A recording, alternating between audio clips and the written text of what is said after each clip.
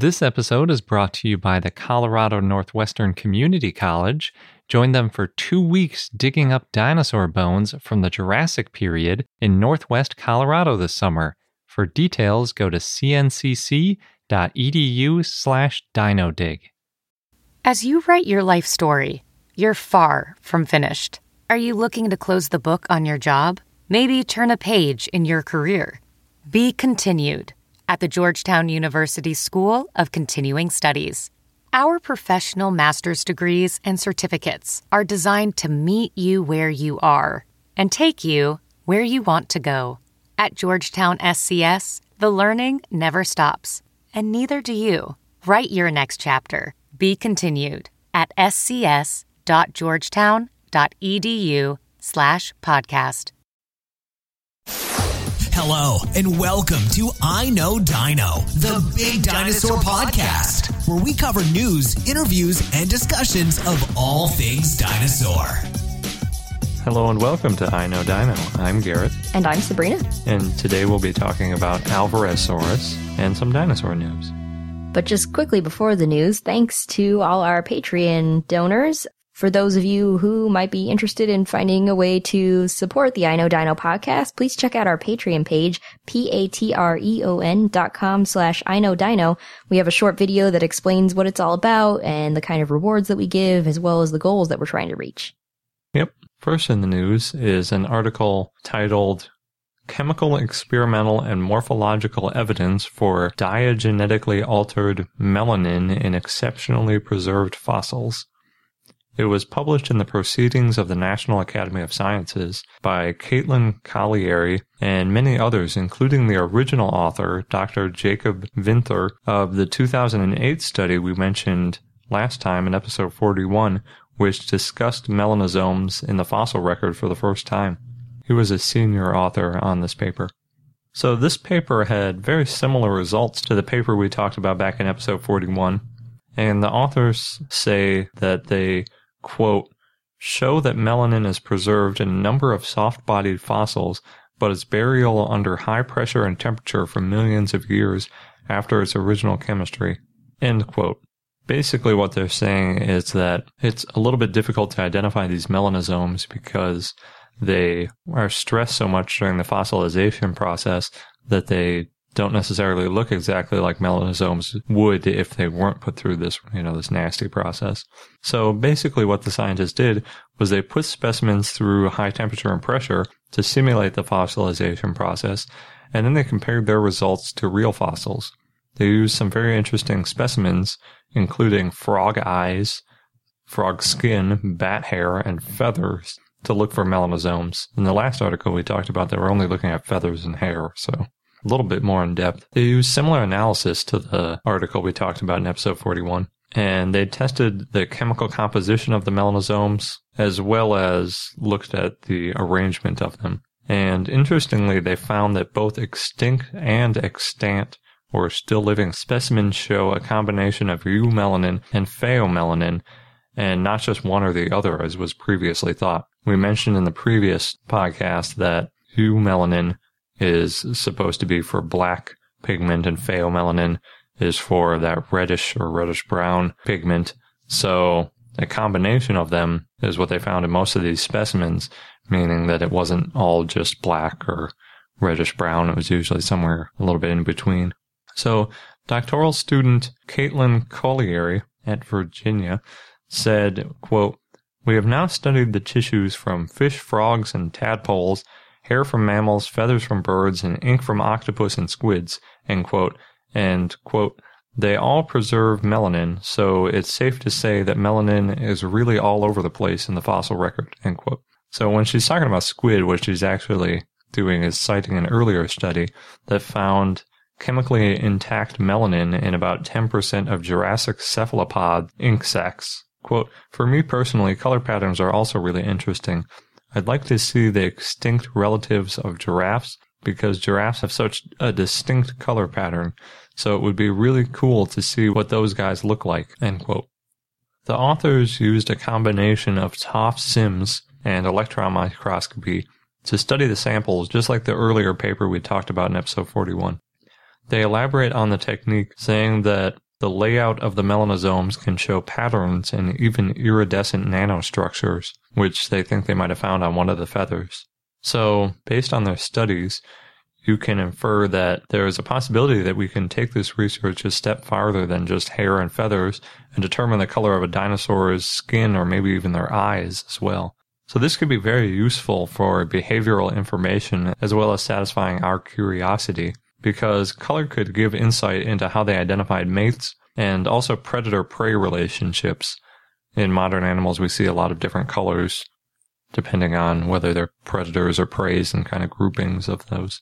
They also conclude that they believe they've shown that the structures they are talking about is not simply fossilized microbes, just like the study we talked about in episode 41, and they think that the ratio of eumelanosomes and phaeomelanosomes is more evidence to that point. In other news-related items, Yahoo posted a short about 3-minute video with Paula Froelich, the editor-in-chief, at a dinosaur site in the Gobi Desert in Mongolia. And the site is Bayanazag, aka Flaming Cliffs, and it's famous because Roy Chapman Andrews found dinosaur eggs there in the 1920s, which proved that dinosaurs laid eggs. Most sites like this apparently would be roped off, but in Mongolia, you're allowed to walk around and poke around as much as you want. And according to Paula's guide, you lick the rocks to figure out if it's bone or not. And if it's sticky, it's bone. If it's not, it's rock, though she admitted that her guide may have been joking. Any bones that you find there must be taken to a museum or reported to the government, and we'll post a link on our blog so you can watch the video for yourself. There's one more interesting paper that was published recently. This one titled Insight on the Anatomy, Systematic Relationships, and the Age of Early Cretaceous Ankylopalexian Dinosaur Dikododon lakotaensis. It was published in the journal Peer J by Clint Boyd and Darren Pagnak. So to summarize it, basically a new iguanodont was discovered in a museum. We've talked about cases like this before in the past where something sat in a museum misidentified or unidentified for a long time. In this case, it was originally found in the 1970s by Louis Rossau, who found it on his property and donated it to the Museum of Geology at the South Dakota School of Mines and Technology. The fossil was found in the Lakota Formation in the Black Hills of South Dakota in the United States. In 1989, researchers at the museum described it as Iguanodon lakotaensis, which is just the species name they came up with, when they weren't yet classifying it as its own genus. In 2008, it was determined to be its own genus, and in 2014, they rediscovered the original site of the fossil discovery, and many details of both of these items are laid out in the paper. They also redescribed the fossils, including a partial skull, lower jaws, teeth, and 3 vertebrae, some of which were misidentified. They also corrected some inaccuracies from earlier descriptions of the fossils. The most interesting looking part is definitely the partial skull, which basically goes from just below the eye to the end of the snout, and includes 2 rows of the upper teeth. The fossil has been named Dikododon lakotaensis, named after the Lakota Formation in South Dakota where it was found. The specimen is between 127 and 135 million years old and is the only one of its species known to exist. Quote, Mr. Rossau discovered an exceedingly important specimen, the only of its type known worldwide.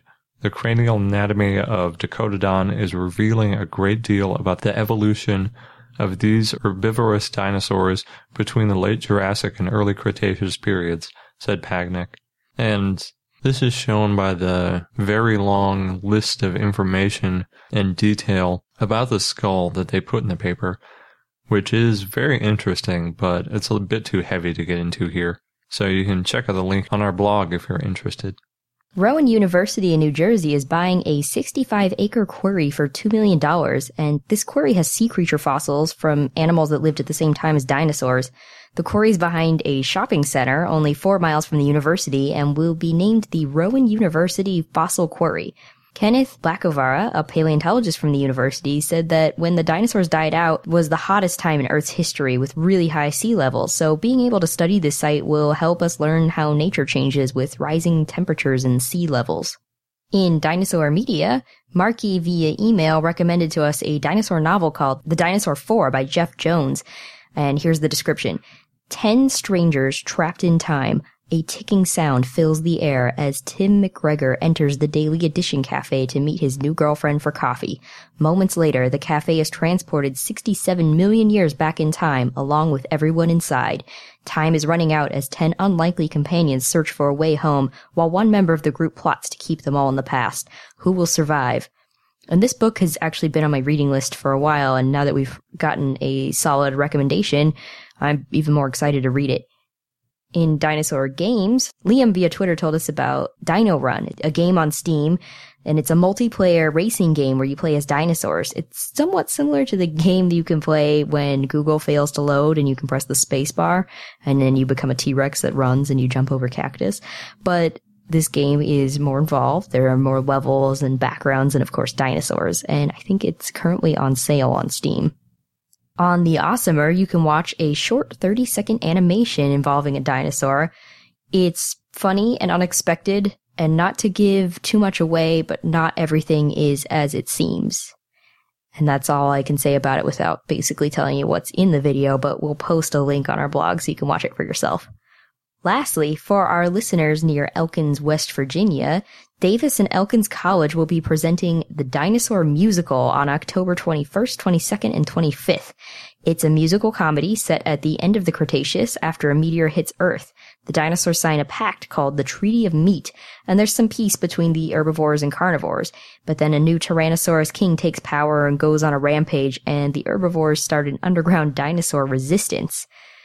17 students make up the cast, and tickets cost $10. If you're in the area and you have some time, please go see it and then tell us how it is, because it sounds awesome. We saw a play called Jurassic Park with a Q while we were living in the New York area. That was pretty fun, too. Yeah, that one was interesting. I was expecting dinosaur suits or something, but it was just people in regular clothes. And it involved the idea of dinosaurs changing gender, like they did in the Jurassic Park movie, and what it would have been like to be a dinosaur going through that. Very entertaining. This episode's brought to you by the Colorado Northwestern Community College, where you can become a part of the scientific process. As a participant, you can go on a real-life dinosaur dig, and you'll be helping to advance science and our understanding of the ancient world. What's really cool is that the fossilized bones that are being excavated, they're public, and they're going to be displayed and preserved for future generations to study and admire.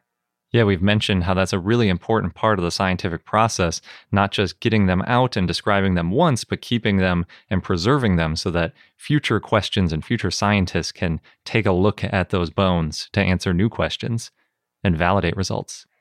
And the site is special and also near and dear to me because it's in the Morrison Formation, known for the sauropods, of course, of the Jurassic time. And it represents one of the best bone beds ever found in the saltwash member. Yeah, the current interpretation is that the site was the result of a Brachiosaurus sort of jamming up a river and then other carcasses piling up behind it. Oh, no. And that's how we got a bunch of different types of dinosaurs all fossilizing together. So, oh no, but also, yay. Good for us as scientists. And dinosaur enthusiasts. Yes. So there are 2 scheduled digs if you want to get involved with getting these bones out of the ground. You can go from July 6th to July 20th or from July 22nd to August 5th.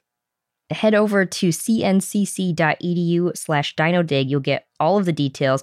Just make sure that you register online by May 31st. And again, that is cncc.edu/dinodig, DINODIG.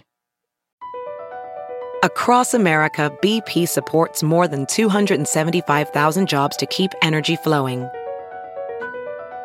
Jobs like updating turbines at one of our Indiana wind farms and producing more oil and gas with fewer operational emissions in the Gulf of Mexico. It's and, not or. See what doing both means for energy nationwide at bp.com/investing in America. On to our dinosaur of the day, Alvarezsaurus, which we first learned about actually looking on Saurian's blog. And if you recall, Saurian is a game currently in development. We had a good interview with members of the development team a few weeks back.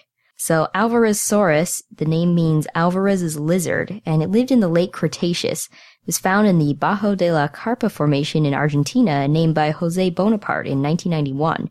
But it was named after the historian Don Gregorio Alvarez. This is not to be confused with Luis Alvarez, who is the physicist and amateur paleontologist who came up with the theory that an asteroid killed the dinosaurs. So Luis Alvarez and his son Walter, a geologist, came up with the Alvarez theory of extinction, that, a large asteroid hit Earth and caused a mass extinction. But again, not named after them, named after the historian Don Gregorio Alvarez. The type species is Alvarezsaurus calvoi. Alvarezsaurus was about 6.5 feet or 2 meters long and weighed about 45 pounds or 20 kilograms. It was bipedal with a long tail and probably a fast runner. It had long legs, long feet, short arms, and a long S-shaped neck. And its tail, again, was very long. It was actually over half the dinosaur's length. It probably had feathers or at least feather-like structures. No skull has been found, but scientists have found vertebrae, a scapula, partial pelvis, and partial hind limbs and teeth. It had small unserrated teeth, and it may have eaten insects. It possibly used its arms for digging, though its arms would have been too short to dig burrows, so it may have clawed into rotting logs for termites. Its claws could have been used to dig out the holes in termite mounds and then pick off the termites. But interestingly, modeling studies don't really support this theory, so it's not completely clear what the claw was used for. You can see Alvarezsaurus in the Discovery Channel show Dinosaur Planet, where it's shown as a predator of a juvenile Saltosaurus, though they didn't actually live at the same time. Alvarezsaurus lived about 5 million years earlier than Saltosaurus. At one point, Alvarezsaurus was thought to be a flightless bird, but now it's considered a dinosaur. And actually, at one point, all members in its family, Alvarezsauridae, were thought to be birds. Alvarezsaurus is one of the larger ones in its group. The type genus is the least complete and least understood in the Alvarezsaur group. Close relatives that are better known include Shibuya and Mononychus, which is considered to be more of a bird than a dinosaur. It was different from other carnivorous dinosaurs at the time, again, because it might have eaten insects. Another Alvarezsaurid from the same formation is Ankylosaurus. One study from 2012 said that Ankylosaurus may be a synonym for Alvarezsaurus, though many people still consider it its own genus. Alvarezsauridae is a family of small dinosaurs with long legs, so they could probably run fast. They're feathered with small, powerful arms with one digit, and each digit had a large claw. And they lived about 88 to 66 million years ago. They've been found in North and South America as well as Asia. They vary in length, 20 to 80 inches or half to 2 meters, though some may have been larger. So they ranged in size from the size of pigeons to turkeys. They're very specialized. They have small bird-like hands, large arm muscles, which would have been good for digging or tearing, tubular snouts, long jaws, and small teeth. They're fast. They probably use their claws to dig out ants and termites, but again, their arms were so short they would have had to lie on their chests against the nests to reach the insects. So it's also possible they did something else, but it's not clear what that would have been yet. But one reason scientists think that they might have dug for ants or termites is that mammals such as anteaters have stout clawed arms and they're toothless, which are similar to Alvarezsaurs. But the only way to know for sure what Alvarezsaurus ate would be to find a coprolite or some kind of evidence that shows what it ate. They were thought to be the earliest known flightless birds, but now researchers think they were primitive members of Maniraptora. So in 1993, another Alvarezsaur was discovered called Mononychus olecranus, which means one claw. And even then, the family Alvarezsauridae was thought to be flightless birds based on the derived feathers they had unique to birds. Other members of the group later discovered were found to reinforce this idea until Shuvia mongoliensis in 1998 was mistakenly described as being more derived, causing this group to be thought of as modern birds, a crown group. And one species, Shuvia deserti, had preserved down-like feathery structures. These features were thought to be uniquely bird-like, as well as other features such as the elongated sternum, the palatine, cervical, and caudal vertebrae. But an analysis in 1999 found that Alvarezsaurids were somewhat related to Ornithomimosauria, the ostrich dinosaurs, and that these bird-like characteristics came from convergent evolution. So in 2007, they were placed as the most basal group in Maniraptora. And our fun fact of the day goes back to our first news article where we were talking about different melanosomes, and I briefly mentioned that squid ink was around in the Jurassic period, which put me on a tangent of cephalopod research. And it turns out cephalopods, which are the group that includes things like nautilus and cuttlefish and squid and octopus, date all the way back to the Cambrian period, which is way before the dinosaurs. But the first known squid are actually from the Jurassic era, and that means that dinosaurs were potentially eating calamari, or squid may have been eating small dinosaurs, or maybe both.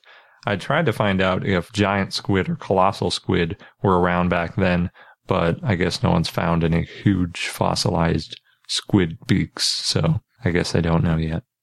Interesting. And that wraps up this episode of I Know Dino. Just a quick reminder that we are on Patreon. If you want to check it out, our page is patreon.com/iknowdino, and Patreon is spelled Patreon. Thanks for listening, and until next time.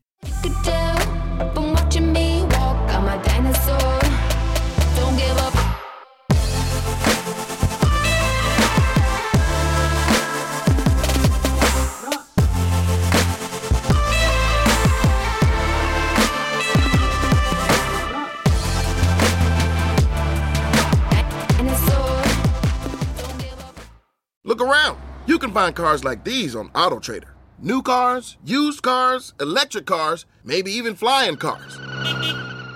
Okay, no flying cars, but as soon as they get invented, they'll be on AutoTrader. Just you wait.